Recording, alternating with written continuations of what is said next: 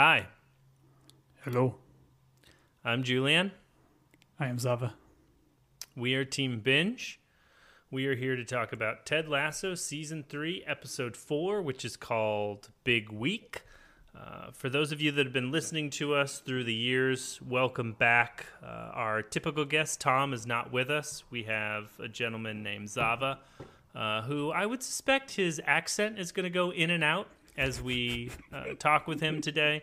So try not to pay too much attention because it's probably going to be good for a little while and then bad, and then he's going to sound a lot like our old guest, Tom. So, Zava, good to have you. I'm assuming you're a long-time listener, first-time caller? It is an honor for you to meet me. It is an honor for me to meet you. Man, I hope this bit keeps going. Tom? That's about all I got. All right, wonderful. Because I didn't have anything else for Zava. This episode is a deeper dive into the team doing well, an expansion on Zava, and the real big thing here is leading up to the game with Nate's team and how that all plays out. And remind me again, they're West Ham, New Hampshire, West New Hampshire. Is that their team name? West Ham United, also known affectionately as the Hammers. The Hammers, okay, because that's where the birth of Hammerhead Sharks was. I got it. Exactly. Thank you. Somebody gets it. I feel like this is something that, since the turn of Nate, we should all have been like excited for. And if this was like a normal sports show or a normal sports movie, this would be the like rivalry game that, I mean, we're not at the finale, so we kind of don't know how it's going to turn out. But I like what they did here in terms of it's more about how Nate's feeling, how the other coaches and players are feeling, and like why they're not getting the right reaction out of Ted, or they don't feel like Ted is feeling the weight of this. So while still a very funny episode, dove into some more emotional stuff that I very much appreciated, and I liked some of the moves that they took. Once again, what I'm always surprised by this show is there's a simple path and like the normal kind of path that a show would take, and these guys, they might take it to an extent, but there's some nuance to it and some other things that they throw in there that make it kind of fresh, and I enjoy. So I very much enjoyed this episode. Yeah, they zig, they zag, they Zava. They do a good job of kind of tweaking the formula. But I'm with you. Like, I liked bringing Nate back in. I like not making Nate a villain throughout the whole episode, giving him a little bit of runway to try to bring him back in the fold, right? Because throughout it, he's like kind of trying to apologize. He's having a lot of like second guesses about his relationship, and you see like Rupert pulling on him in one direction and Ted trying to pull him back in the other. So I like what they did here. And, you know, in Premier League, you always play every team twice. You play each team in your home field and in their away stadium. So this is like the first meetup of what we'll, probably get another one later on. Sure. I agree with you because I think both you and I, a fear that we expressed when they turn Nate's hair gray, they put him in a black running suit, and he like turns around at the end of season 2 was like, oh, they're just going to make him like a complete villain. I appreciate that they give him some nuance here. And as someone who's never been Nate's biggest fan, I appreciate it. And you, who has always been Team Nate, in fact, I've heard you say that you don't even like Ted Lasso, the man, not the show. It's interesting what they did here. But let's dive into it. Let's start at 4 a.m. It's 4 a.m. Roy is at Jamie Tart's door. Jamie Tart has a headboard that I could only describe as a rich lady's dress outfit from the 90s. I believe it's leopard print. Maybe the wife of a televangelist would be dressed in this type of...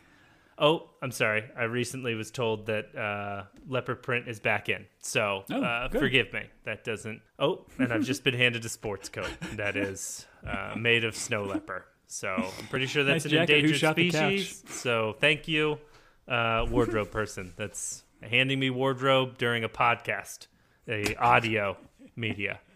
But it is what it is. Let's spend the next 10 minutes talking about this headboard. I don't think I noticed this headboard. Come on. How do you not notice this headboard? No. Oh, man. All right. It's 4 a.m. Roy is super prepared. Roy's a Boy Scout in this moment. Talk to me about this, Tom. He's so good. He just keeps telling Jamie it's 4 a.m. and Jamie's response is, yeah, it's 4 a.m. How are we going to see? It's dark out. And then he pops the headlamp on, which is so good. So good. So good. So very good. Which, this is the second episode in the row that starts with a little bit of butt, or a lot of bit of butt. I don't know. Sorry, kids. Well, it's interesting because if you put these butts together, we got Colin's top butt and we're getting Jamie's bottom butt. So I would argue if you put both these butts together, you got full-blown butt, my friend. Full-blown butt, yeah. It's like one of those matching games as a kid where you're trying to like move the faces and like the middle part of the animal's face, the lower part, and match them up. It's just one with butts. Don't take that idea. I'm still workshopping it, people in our audience. I think there is certainly a game there that's just pictures of butts that you have to match up. I wonder if you could do other body parts. Interesting. Nope, just butts. Yep, only just butts. Thank you. We both came to that conclusion at the exact same time. That's why we work so well together. I can only say that Jamie is Winnie the Poohing it, right? He's got shirt on, no pants. That's what you call it. He'll discuss the reasons why later. We'll let him explain himself. We have a cut to Nate and his soccer board. He's got a super fancy one, right? Like Ted's just got like magnets on a whiteboard kind of thing. He's got like a electric football style board.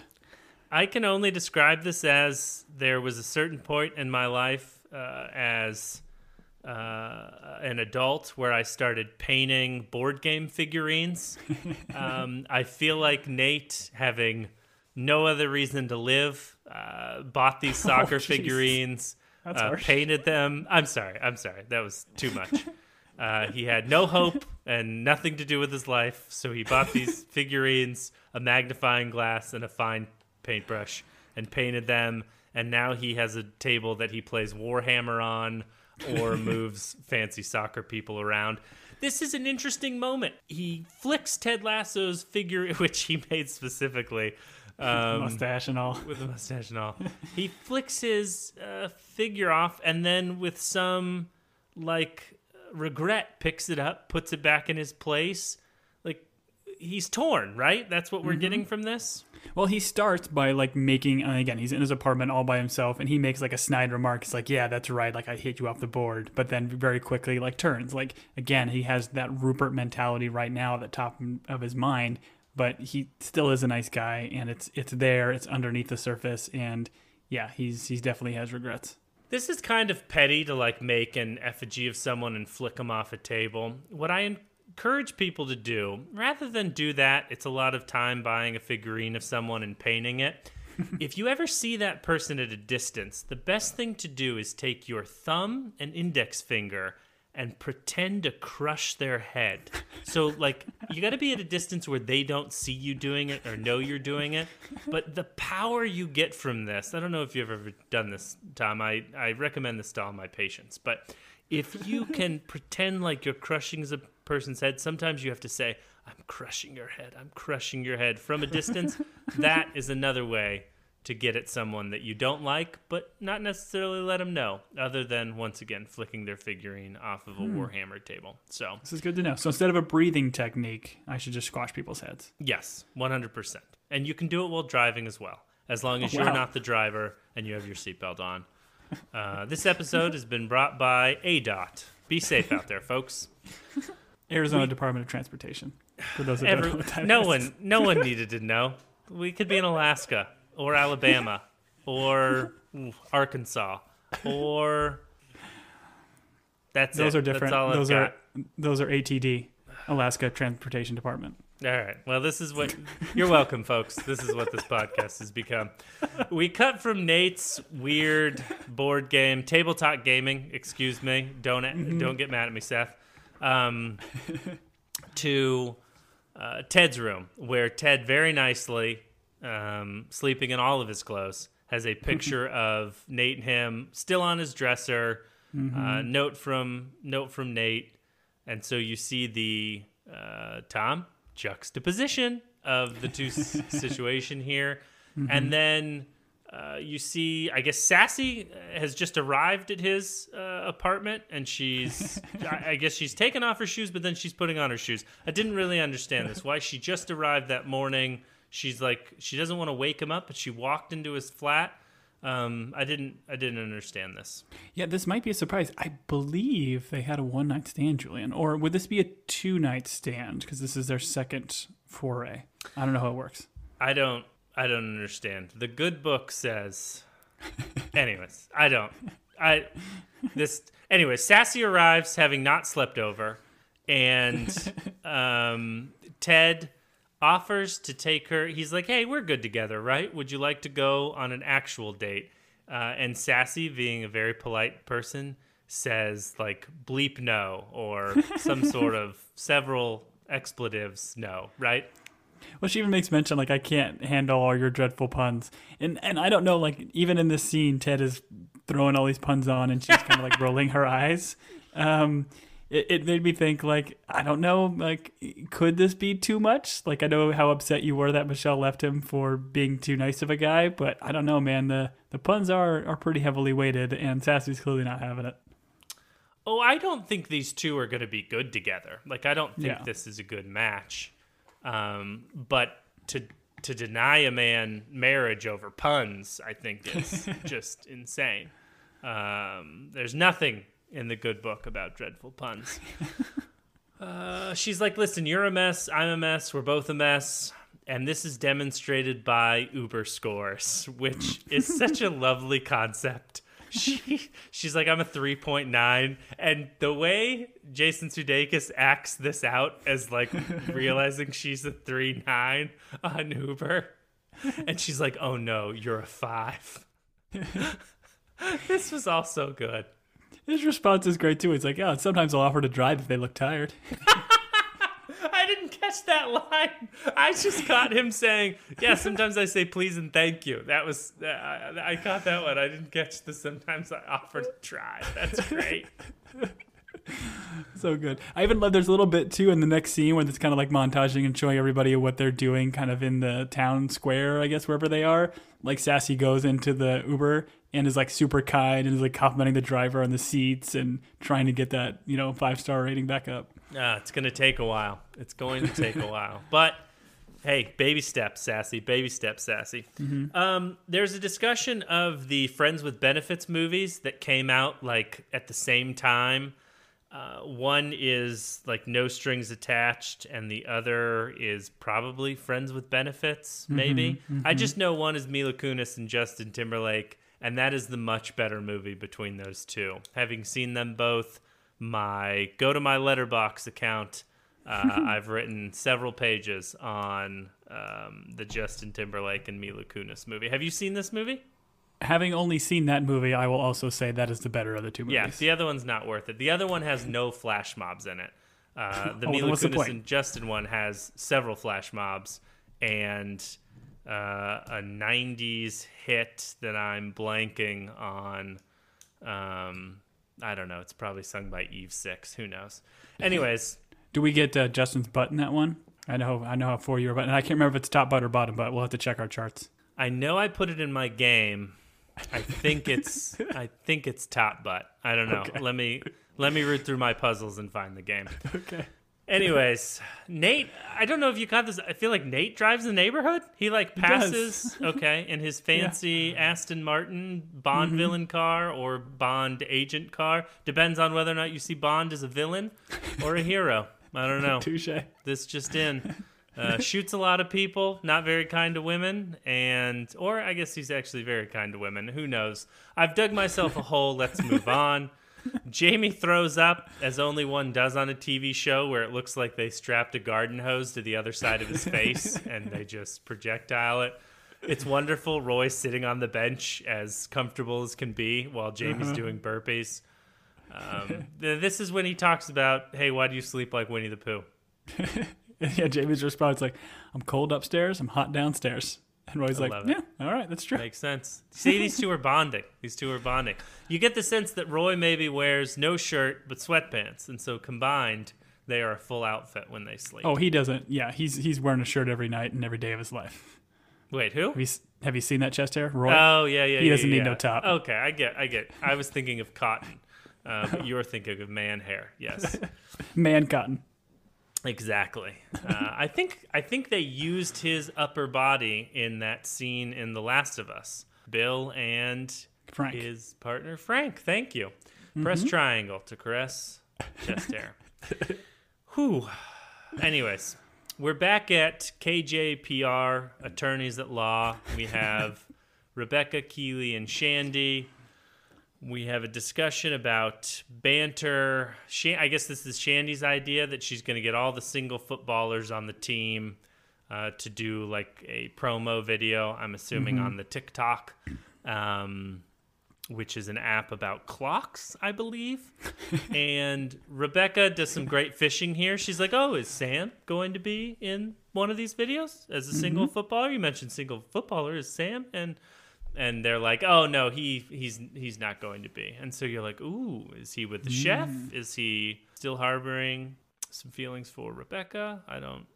And what we find out that Mr. Jack, the head of VC, is coming. And they refer to him as Mr. Jack throughout the episode. I don't know if they do. I think it's just Jack, right? It would make the reveal more, I don't know, profound or impactful.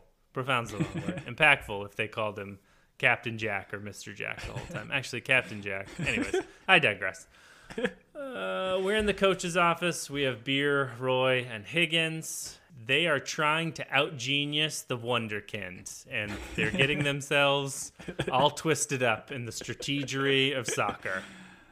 Oh, this is so great. Yeah, they're playing 3D chess. They're like flipping the board, and they ultimately end up on the exact same thing that they originally planned with this false 9 attack. And then Higgins, of course, comes in. He's like, oh, this is great. Yeah, will Zava do it?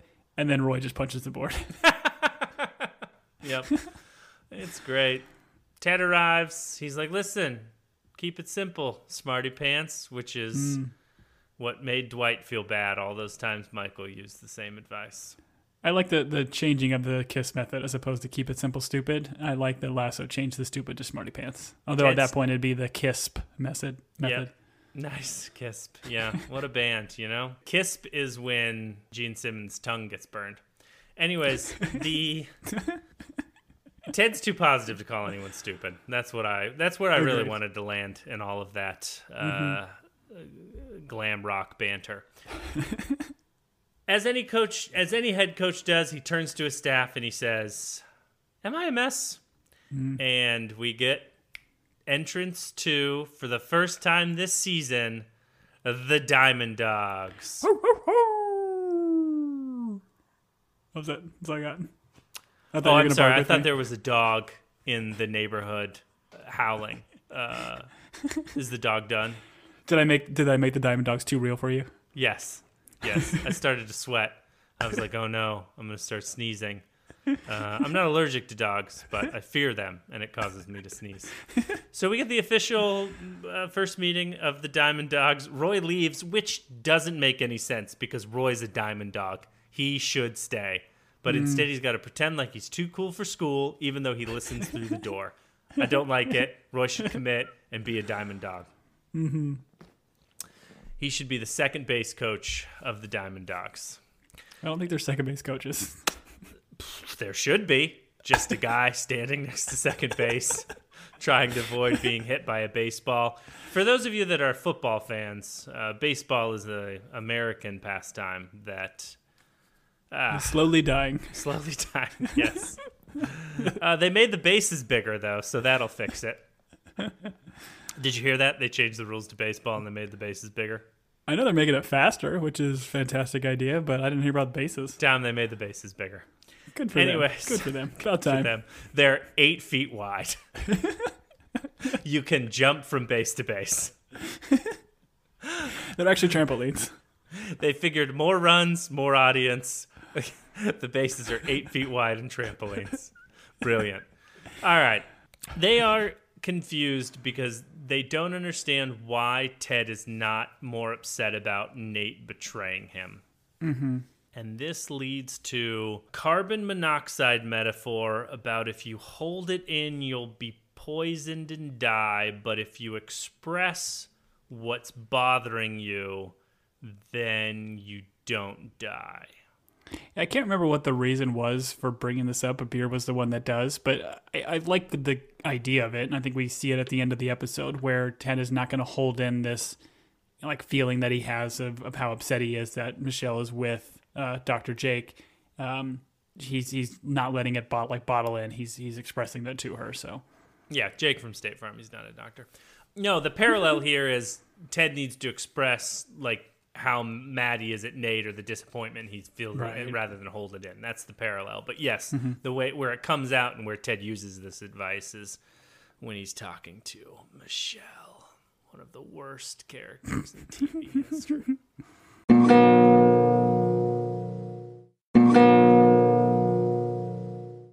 Anyways, Roy comes back in. They call Roy back in because he answers from the other room, right? He's like, false or wrong. He does this. yeah. And then they bark him back in. Which, Tom, would you like a moment to bark some more? Or is the neighborhood dog around to bark some more? Oh, yeah, get back in here. Okay, yeah, that one was terrible. Your first one was much better. Let's try it from the top. Let's start the podcast again and take a throat lozenge. We're in the locker room. The pundits are talking about the upcoming game, and I do appreciate they throw like a mix of pundits in. It's sometimes it's that old coach with the testicles, and then sometimes it's different people. I think that's allowed. We're allowed to say that, even though we're good, clean fun, right?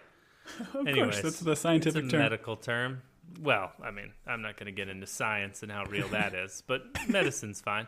Zava and Zorro have a conversation here because Zorro like corrects Zava on something, or he corrects him on his name pronunciation. Yeah, exactly. And Zava, like the whole team stares at Zorro like, "How dare you speak to Zava that way?" And Zava's like, "Why do you pronounce it that way?" Parents have been calling me that, and that was my name. Do you want to do? Tom's got a great Zava accent. Tom, I'm going to turn the microphone to you, my friend. I let all my children name themselves at 7. That's why my eldest is named Smingus Dingus. Oh, it's so good. It's so good. You're getting better and better. Each week, you're getting better and better. We learn his other children's name later in the episode. I won't reveal them now. If you blink, you'll miss it. They're so good. And this is where the believe sign takes its moment to be ripped and fall apart, as if the hand of the good Lord came down and cut it with his finger. This was... Oh, not the good Lord. This was the good Isaac. Because Isaac goes up to slap it, and he's like, yeah, believe. And that's where it kind of like starts pulling in or falling in half. Which I would argue, whoever put this thing back up there after it was ripped, assuming this would be Ted, he did a terrible job retaping this thing. He didn't even really tape the middle of it. But I love Isaac's reaction here, where he like looks at his hand, thinks his like hand is powerful, and then just smacks Jamie. And he's like, "Oh, sorry, man. I thought I had the ability to chop things in half." And Jamie's like, "What if it did work?" Yeah, like, sorry, bruv. It was great. It was great. I think this was a rush job. I think Ted discovers the sign, and then he like tapes it back up before the team enters the locker room. So, but he could have fixed it, right? He had plenty of time. Listen, think about all the things in your house that were like simple things that broke, and you did like a simple fix, and you were like, when I have more time, I'll come back and retape that sewer drain. And right now, it has not been fixed properly. It's just being held together by bubble gum and athletic tape. Think about it, Tom. We all do it. Okay, that's fair. That's fair. There is water dripping above your head in the office as we speak because you never fixed that shower leak, my friend. It fixed itself. Yeah, it stops dripping eventually once my wife stops showering. Oh, man. But in that instance, I did nothing. I didn't even attempt to try to fix it, so joke's on you, pal. Yeah, That's true. That's true. Maybe there is a higher power that fixes shower leaks. Who knows? Listen, if you are going to try to buy my house in the near future, don't listen to this podcast. Good point. Good point. We're at the restaurant, and this is the restaurant that was prominent in other episodes where Nate was trying to get a table to impress his father, but his family. Yeah, the window seats, right? Yep. And we have the same hostess, Jade. Whoever plays this character, this actress that plays Jade, just does a phenomenal job. The dead eye, like deadpan, I don't know. Give her an Emmy. I don't know. Give her the British, a Bemmy, the British equivalent of an Emmy. I don't know what it is. But I just appreciate everything she's doing here. Just, she's got these very, like, expressive but dead eyes that she's just staring at Nate like, what do you need? I don't remember you. Like, what is your deal? It's so good. Oh, I love her. She's great, for sure. We find out that Nate bought all of his staff food. I was a little bit confused. I guess this is a West Ham restaurant. Is that fair? Because Derek, the manager, seems to be a fan, so it's not a Richmond restaurant, right? I don't know where. I think we looked this up maybe in the first season of where Richmond is supposed to be, but West Ham is in some sort of suburb of London, so maybe it's Richmond's close to... a suburb of London. They're all within the underground of each other, as they say. Okay. The undie. Fair enough. They're all in the undies of each other, I believe, is how the Londoners say. I guess the idea he's a fan, or I mean, if he's getting dinner or lunch or whatever for his whole team, that's probably going to be a restaurant that's close. But right. I do appreciate that, like, Nate is constantly wearing West Ham gear in like every scene he's in. Tom, as someone who gets swag from where he works, who's constantly wearing it, I think it's tough for you to judge a man who's getting these sweet running suits with logos on them. But you're also winning trips to wonderful tropical places because you're so good at your job. So you deserve it, buddy. Well, thank you, man. They do give me a lot of random shirts. I had to. I digress, though. But my shirts don't have my initials on it. He's got the NS on his. Well, they have a T in that. Anyways, where do you think the story... Is there more to what's going to happen with this hostess? Is Jade going to play a bigger part in all of this? The way they featured her and, like, showed her on camera, and they kind of lingered on her a little bit and showed her reactions, which, like you mentioned, were very kind of deadpanned-ish, but she wasn't, like, disgusted by him. I don't know if she's interested. I would assume we might get more of Jade, I guess is what I'm getting at.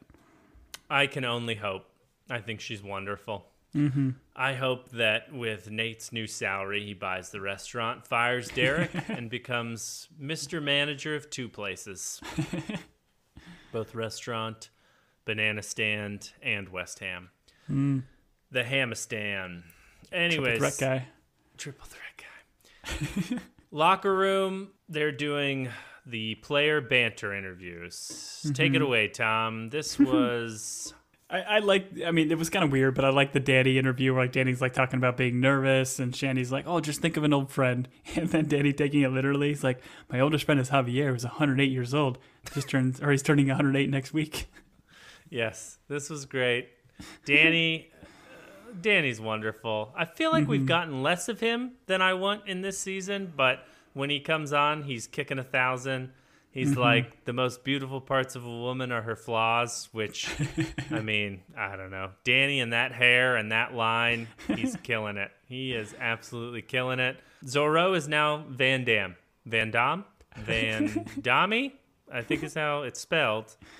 But he has a great moment here on camera. We see the beginning of Jamie's interview, and Jamie's, like, I guess small talking with, like, the makeup person or something. And we see Keely with that Jamie look of desire in her eyes, or she's falling for him. What's happening? She's, like, justifying, like, not justifying, but she's kind of saying all these things about, like, who Jamie used to be, and saying he's a player, he only thinks with his member or whatever. His little Jamie. Yes, little Jamie, thank you. The Winnie to his poo.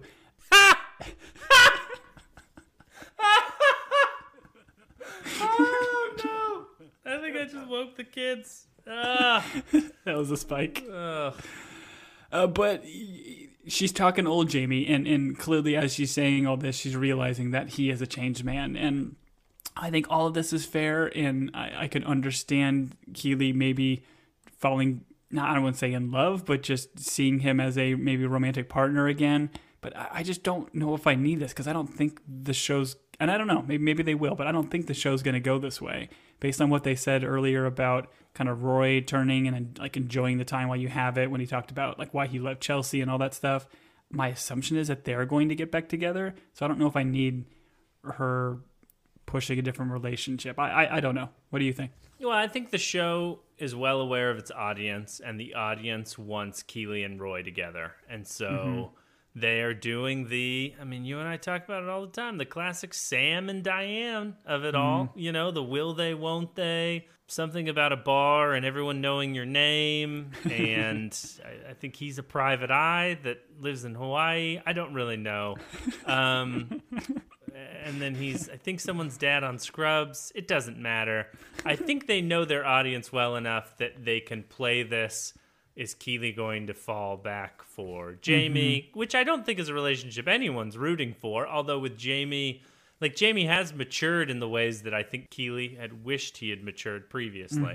The thing that's interesting here is this is all coming out of Shandy being like, you know, hey, what's Jamie's deal? And that's where all of this comes out of. Once again, my tattoo says less Shandy, but more summer Shandy from Lionel Cougans of Wisconsin.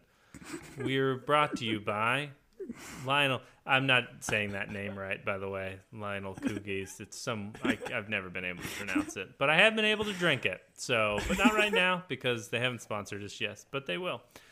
Anyways, we're in the coach's office, and Beard and Roy are showing Ted the video of Nate ripping the poster. They're like, we've got something for you, coach. I feel like there should have been like Benny Hill music playing in the background while they were watching Nate because he like slips off the chair. Like it was very English slapstick comedy. Yes, they made this funnier. Like you feel like they're going for drama, and then, as all of us have done, he tries to stand on a wheelie office chair, and it goes terribly. Yeah, I agree with you. The Benny Hill music would have been great. I think that song has a name. It's like sax something, zoot sax. I don't know. No, it's not. It doesn't have a name. It's Benny Hill music. Okay, Benny Hill music. The coaches all watch, and Trent joins. And I like Trent because, like, I think Roy makes mention that Trent was the one that found this because when he saw the thing get ripped, he kind of had that idea. And his like line about like you can't take journalism out of the boy, and Roy's response is like, "Okay, you totally ruined it. Now you were cool, but you said that line and you ruined it." I love it. Right.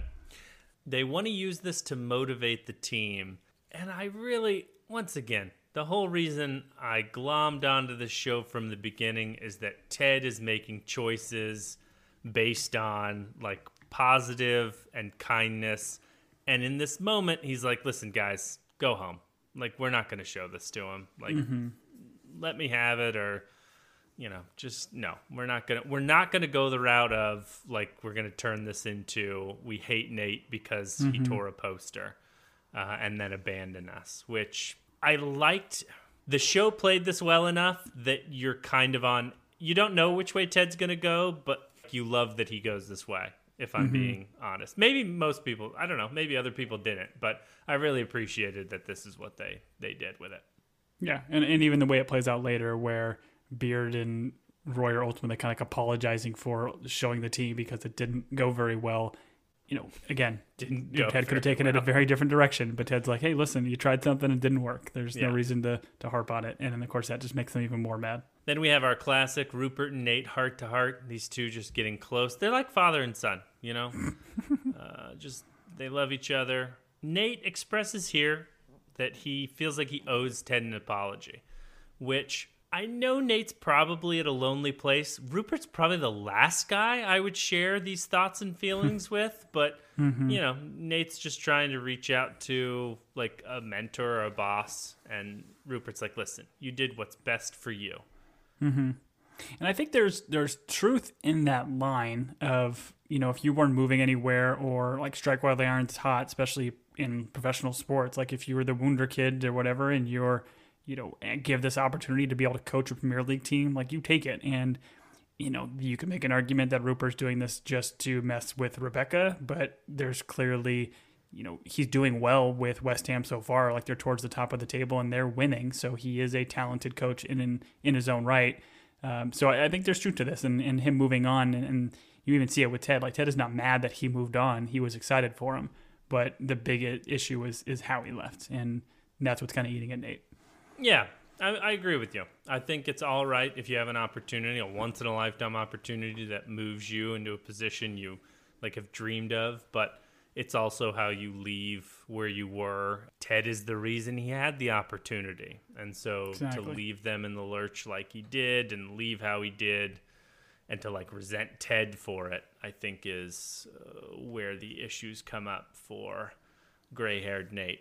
But Rupert's advice is, listen, you look him in the eye, you shake his hand, and then you beat him with a tire iron. And he's like, no, sorry.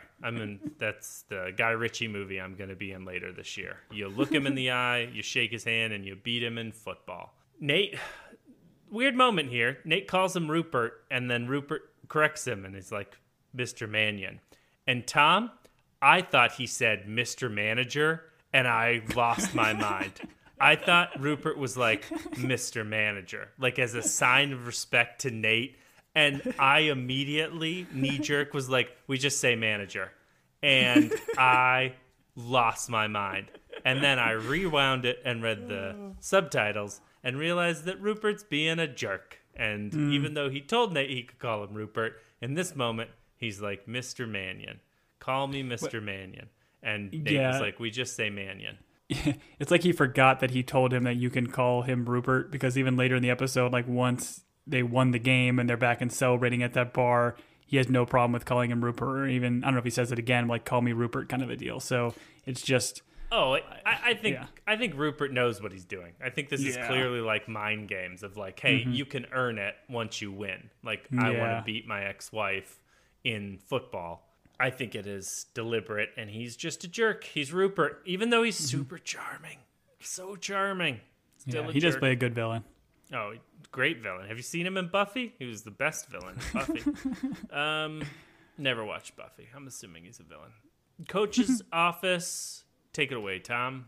Yeah, I think it's go back to Coach's office, and Ted's kind of scrolling through his phone. And they do a cool transition here, I think, because Nate's scrolling through his phone, and they're both reading the same headline about Lasso versus Wonder Kid. And it's funny, too, because I think Ted's reading a message or text message from Michelle, and he scrolls back and goes through all of his text message. So I was just super interested and ended up pausing through all the scrolling. And it has just about every player on the team has some sort of oddball comment or note. But I think the funniest ones were, because, in the text thread on an iPhone, you could just see the most recent response before you actually click into it. So you see Roy's, it's all it is just said, you loved no. So Roy's response is no, and he just loved it. Right. And then Jamie's last response was exotic. That's it. Oh, that's great. But he eventually scrolls down to Dr. Jacob. That's what he wanted to see, and all it was just the appointment reminders that all are labeled 2019. So it's him just going back and seeing all these things to remind us as an audience that, Dr. Jacob was their therapist. Yeah, and he's not a good guy. Nope. Selling insurance, giving people therapy, moonlighting. Stealing people's wives. Oof. And he's hideous. Anyways, Rebecca enters. She's like, hey, don't know if you know this, but I really want to win this one. Mm-hmm. And before she leaves, she says, is everything all right? And Jason Sudeikis lets it play all over his face. Does he say I'm all good, or does he say no? Yeah, I loved the scene because Rebecca, again, checking in, are you all right? And Ted's takes a beat, says, yeah, I'm good. And then Rebecca's response is Oklahoma, which is a callback to the first season where Ted told her about that word being used between Ted and Michelle when they're like, hey, cut the BS, tell me exactly what you're thinking. So Rebecca saying that line, and then Ted kind of coming back, and then they get into the conversation about hey, am I a mess? And Ted makes a comment I'm a work in prog mess, which I thought was kind of funny, but really cool callback. Tom, I'm glad you're a professional. I completely missed the Oklahoma callback. I remember you did? That. Yeah. That was good. That's where he explains that, hey, we had a code word anytime we just wanted direct honesty, we would say Oklahoma. So that's interesting. I did not catch that. Thank you for explaining that to me. Yeah, I like the end too, where he kind of tells her, like, "Hey, listen, you've already won. Like, you got this guy out of your life." And again, it's just, I love that relationship between the two of them. Right. It's like this sport, in the scheme of life, does not matter. Like you are winning, and one would argue that Hannah Waddingham right now is absolutely winning. I believe she's going to be our president soon because she was just at the White House. So good for her. I can only wish. The team arrives for the game. Keely is nervous about meeting the venture capitalist president, Mr. Captain Jack. And then we have a discussion with Rupert, Rebecca, and Bex, which is always awkward, although Bex is pretty pleasant. Yeah. And she even makes some like snide comments about like their baby drooling and falling over the place, and then makes something a comment about like, yeah, just like father like son kind of a deal or whatever, which I thought was kind of funny. Like Bex is calling Rupert old here. Yeah. I would say that Bex maybe needs to dial it back a little bit because he never laughs, and like you can make fun of your spouse to a point, and then they're just upset. Certainly making fun of them in front of their ex-wife, maybe. I don't know. I thought it was funny, Bex. I'm on your side. But Rupert is... He does seem to be annoyed both with his child as well as his new spouse. We are in the bathroom, and this is where, Tom, you and I do our best work, talking about things that we know nothing about. But I will say this in this way. Keely finds herself in the bathroom needing a feminine product. She talks to her stall neighbor who has very nice bejeweled shoes. That stall neighbor helps her out, gives her the old, hey, pay it forward, no worries. And we are out of the ladies' room onto the rest of the episode. It made me think of that Seinfeld episode where like Elaine was like, she's like, can you spare a square? When she had no more toilet paper. Do you remember that episode? I don't remember it, but it doesn't surprise me that that's one I don't remember. But anyways, yes, I won't linger because I know this makes you a little uncomfortable. I'm not uncomfortable at all. I'm in my element. Let's dive deeper into this. All right, the history of feminine products as told to you by two 30-year-old men. Here we go.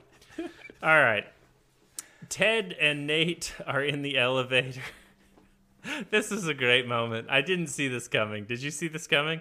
No, not at all. I love the idea of Nate being in the back of the elevator, seeing Ted walk in, and then him just turning into the corner, hoping he can hide. And then every reporter leaves, and it's just him still in the corner, just cowering away. It's great. Right. You think the joke is he's stuck on an elevator with all West Ham supporters and they're all leaving, and so he's going to be alone, and then great reveal. Old Nate, I'm assuming urinating in the corner like Dwight on the elevator.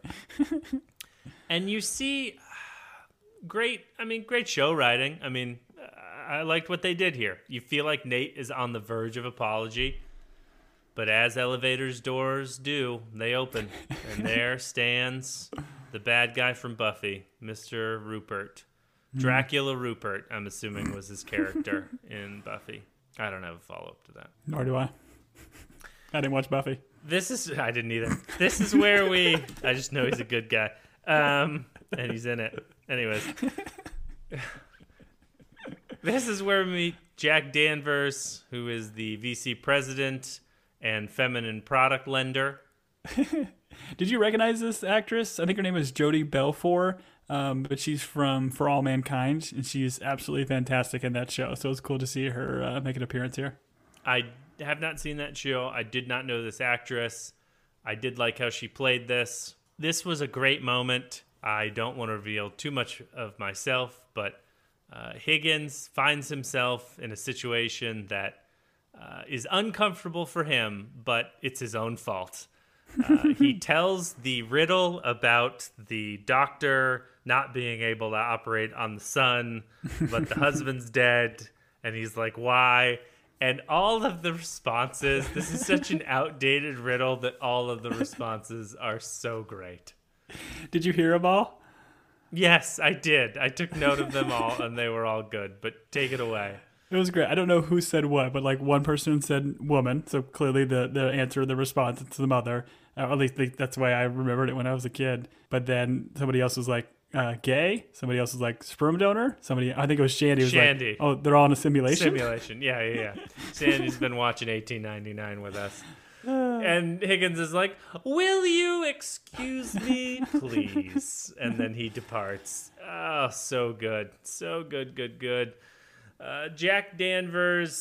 Rebecca makes a joke here to Jack Danvers, and Barb, Barb, who's typically very stoic, over laughs. And I took this as less about her and her,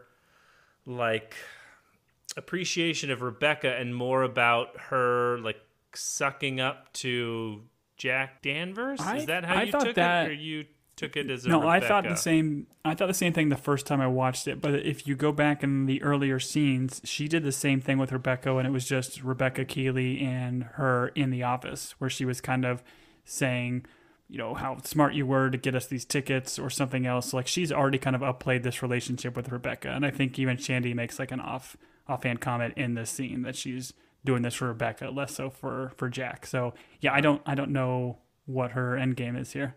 Got it.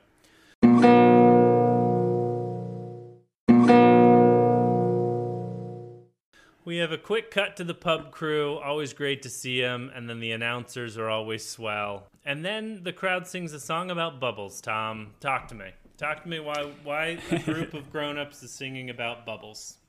And I think we talked about this briefly, maybe in one of the other pods, but yeah, their chant or their main song for West Ham is "I'm Forever Blowing Bubbles." And I did look this up. So it apparently started back in like the 1920s, where there was a star schoolboy player in East London who never actually played for West Ham, his first team, but was kind of lauded because he looked like a character on like a soap advert. So they just kind of took that. So I don't know. When I read that, it made me think of like a reverse Rudy type situation, where it's just a lovable player that maybe had some either heart or looked like some sort of advert. So they took the song on, and as fans do, they just took it, made it their own, and now it's their deal. Interesting. Okay. I'm trying to dive into what a reverse Rudy situation is, and a reverse Rudy situation is like the biggest, best football player in the world playing in every game but one play his senior year. That's the reverse of a Rudy situation, Tom. So I don't know if that's a direct correlation, but the juxtaposition of it. Oh, there it is. We got there. Drink for those of you playing bingo. All right. Nate comes out of the tunnel. Him and Ted shake hands. And who do we see? But we haven't gotten much of him. It's party guy more. Disco. What's going on? Disco, dance, disco, dance. We need more of them. Give me more Coach Disco. We haven't had enough. Anyways. Do managers in a football game stay on the same side of the field? I feel like they should be on opposite sides of the field so no one can punch the other one in their Armani suit. No, they're always sat on the same side, depending on the stadium. One might be on one side or the other, but they're always going to be on the same. But I would argue they're probably standing a little bit too close. Usually there's kind of like coach boxes where you're supposed to kind of stay in. But they always will give each other the handshakes at the end of the game. It's kind of like the classic coach thing. So that's why it's a bit brutal when we get the ending and Nate's response. I mean, are managers in a Premier League soccer, are they within earshot of each other? If one guy's 100%. Like, hey, kick the ball harder, the other coach hears him and he's like, hey, kick the ball softer or whatever. I mean, once again, I don't know the strategy of football, but if they can hear each other, they can make adjustments based on what they're hearing. Yeah, they absolutely can. I think what sometimes they'll do is they'll sub a guy in, and a guy will come in with a piece of paper that tells them some sort of strategy. I don't know what kind of strategy you can possibly say. They're passing notes on these football teams? Yeah, you can.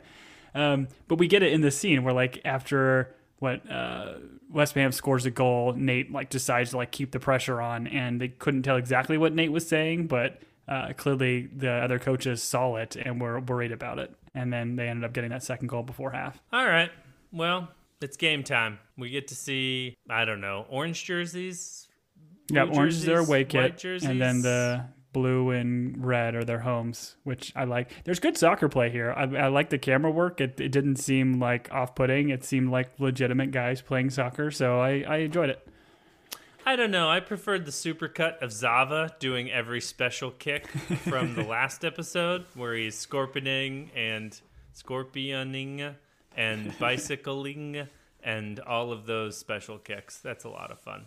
Mm-hmm, agreed. Anyways, we get to halftime by it being 2-0, which is because they scored two very quick goals at the end of half, which drives the story by letting us know everyone is upset going into the locker room and leads to Rebecca being in the tunnel, giving Ted the best "I believe in you, have fun" speech that anyone's ever given while gritting their teeth, not believing it or having fun.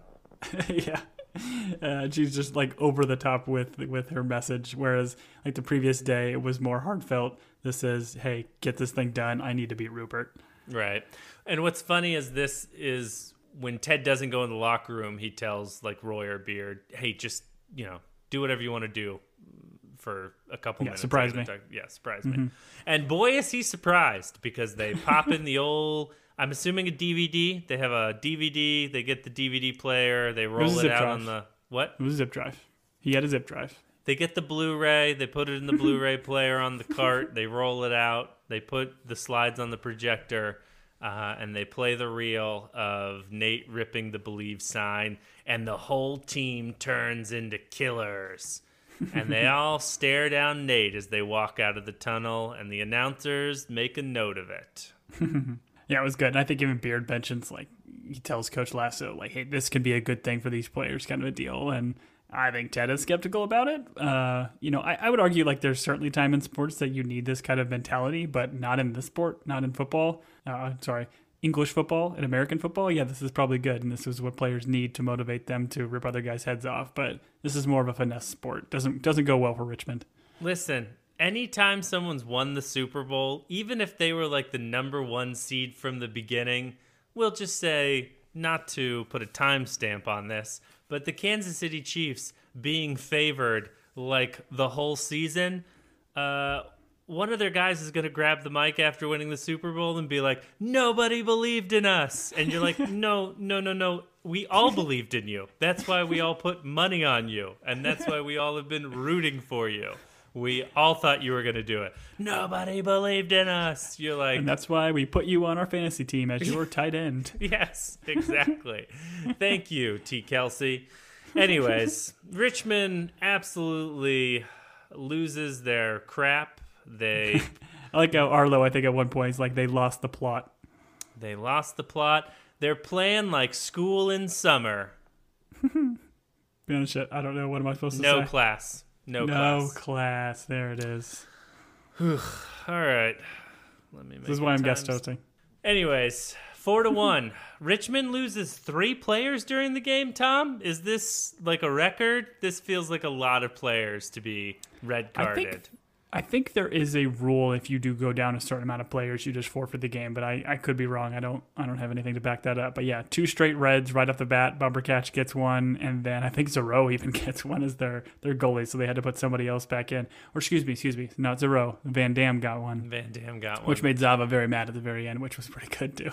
Yep, and then we learned Zava's kids' names, which are how Richmond played: Angry, Dirty, and Ugly, which, once again, his kids named themselves. The Zava interview at the end of the game is wonderful. I don't know exactly what it is, but I'll try, where he discusses, listen, Zorro should not have been removed from this game. He played with passion, and passion is about love. It's also about crime. It's also a fruit. It's how we describe love, crime, and fruit. Oh, wonderful. Thank you, Zava, for joining us on this podcast today. At the end of the game, poor Rebecca sees Rupert kissing non-Bex? Yes, she's the assistant of all people. Oh, the assistant that's a little bit cold towards Nate, we'll just say. Roy and Beard are wallowing in the choices they've made while Ted stares at them and they're like, just yell at us. Like, call us names. Tell us how bad we did. We played with hate. Yeah. And Ted, being Ted, is like, listen, you tried something new. Didn't work. There's a lot of football left. We'll get him next time. You know, everything you want from Ted, he does. It's great. Yeah.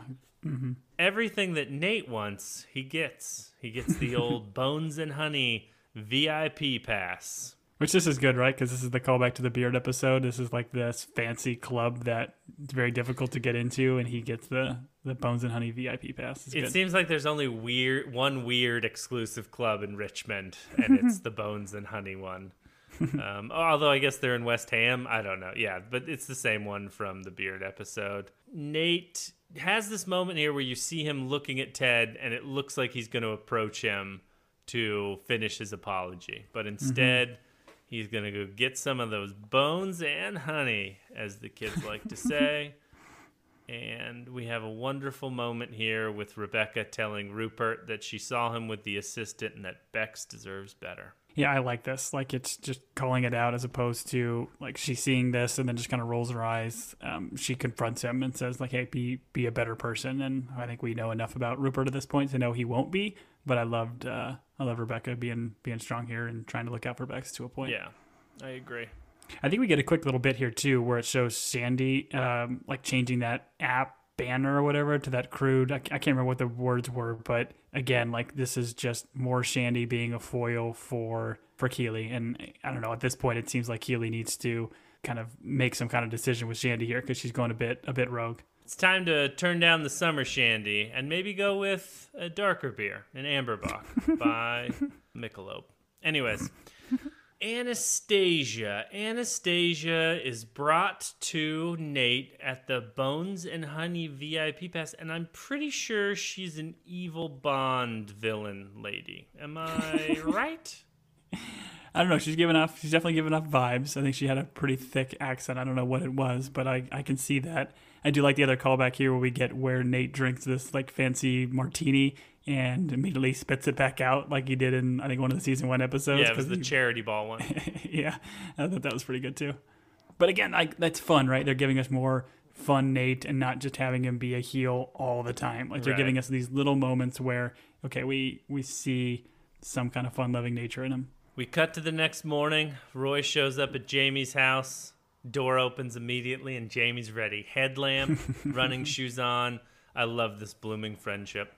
Oh, yeah. Just like we said, more of this, please. Like, their relationship, their back and forth. They could do a spinoff show. Oh, be still my beating heart. Yes, they could do a spinoff show. Just the two of them, one in shirt, one in sweatpants. And then every once in a while they swap them. So good. So good. We see Ted alone in his flat. He's not doing great. No, and I like this scene because he's struggling, and we've seen Ted like struggle with drinking and alcohol, and he grabs his drink and he hesitates and ultimately doesn't drink it, which I think is good. And the way Sudeikis like acts this, I think is really good because Ted's like at the moment here, like he can choose to continue to drink and kind of be in his own sorrow, or what he does choose to do here is confront Michelle and call her and say, you know, pour out kind of how he feels, right? He's not keeping that carbon dioxide in. He's not letting that poison overtake him. Sure. I think I had the impression here that also there was a moment where he was thinking of releasing the video of Nate like into the world, which I don't know why I got that. I don't know if he's like holding the thumb drive or what it was, but instead he calls Michelle. Michelle is the worst, and Ted takes the moment to express his anger about like Dr. Jake, that he was the therapist, that he knows that they have now developed a relationship. Like he ends this with the note of, listen, I love our family no matter how that looks. Like, I love our boy. Like, I thought that was so great.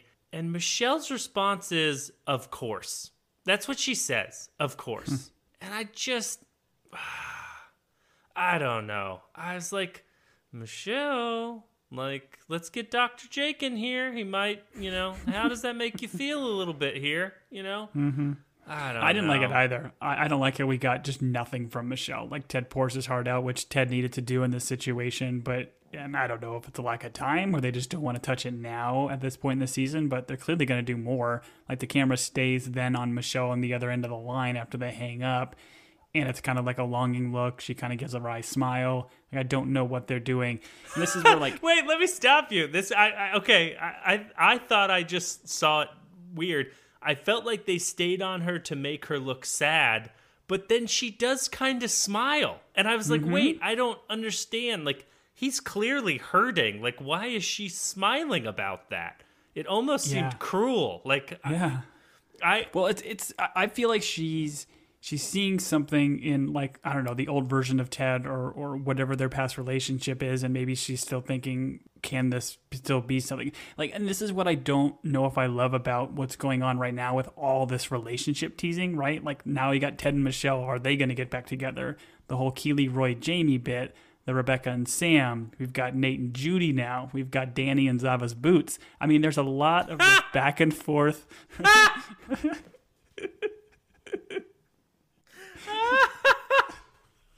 A lot of will they won't they's right now, and I'm most excited about Danny and his relationship. But I don't know. We'll see. poor Will. He's got to clean those things. Poor Will. Yeah, I'm with you. I did not understand. I didn't know if this was, I'm not an actor or an actress, so I don't know if this was just poorly acted, because it did look like a smile, and I thought what they were going to do is just make her look sad in terms of like remorseful, which would have made sense to me, but instead she like smiles, which makes her seem even more cruel, which I don't think is what they're, I mean, she's not a Bond villain, so I don't know that that's what they're going for. So I had a little bit of confusion there. Ted in this conversation, he doesn't just say like, I love our family, I love, like he specifically says, I think, unless I misheard this, I love I think you. he does say, yeah, he says I love you, and like we're gonna be grandparents together in some form or fashion or something like that, right? Because of Henry. So I'm assuming that's the line of still, she's still getting that love from Ted, and that's where her kind of smile is at the end. But I'm with you. It can be interpreted kind of goofy, and I don't know if I want this relationship to kind of re-blossom. I don't think it's as healthy clearly for Ted. Yeah, I'm with you. We'll see. I am not Team Michelle, so clearly. But I enjoyed this episode. I liked the path we took. I'm interested to see, do you think Zava stays with the team full season, or do you think this is a couple of episodes with Zava and then the team has to figure out how to win without him? I think that's got to be it. I don't think he's going to just leave. My assumption would be like an injury or something, right? So he gives them enough wins to be towards the top of the table to give them that chance to win and allow the show to kind of pick a lane, whether they want this to be about Richmond winning or more about Ted changing everybody, which I think is still the route they're going to go. Right. But I would venture he gets injured or is definitely taken out of the picture before the season's end. Okay. Yeah, I think I don't feel like this is a Zava vehicle. And I feel like you see it kind of in this one where Zava's like, this team is a mess. Like, is this where I want to be? And so maybe he takes himself out of it. I do not want to play here or something like that. Anyways, for those of you that have joined us through this journey, we appreciate it. Our advice is be more like Ted. Be positive. Forgive people. It's difficult. But man, I think it's good for all of us. And if you have questions, comments, or you would like to forgive us for something that we've done, you can reach us at teambingepodcast@gmail.com. There are other social things that Tom holds the password for, which makes you question, if he's a guest on this podcast, why does he have all the administrative information? I don't know. He'll tackle those things, but we do like hearing from you. The one thing I would mention is if you have a moment, hop on iTunes, leave us a review. If it's a good one. If it's not, just leave us alone. But we do appreciate those, and sadly, I read them, and I do enjoy them. So, Tom, what did I miss?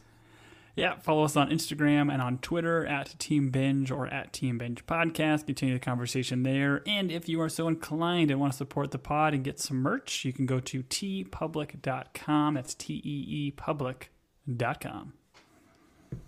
All right. We are going to be back next week for the next episode of Lasso, Season 3, Episode 5, which, Tom, it is called?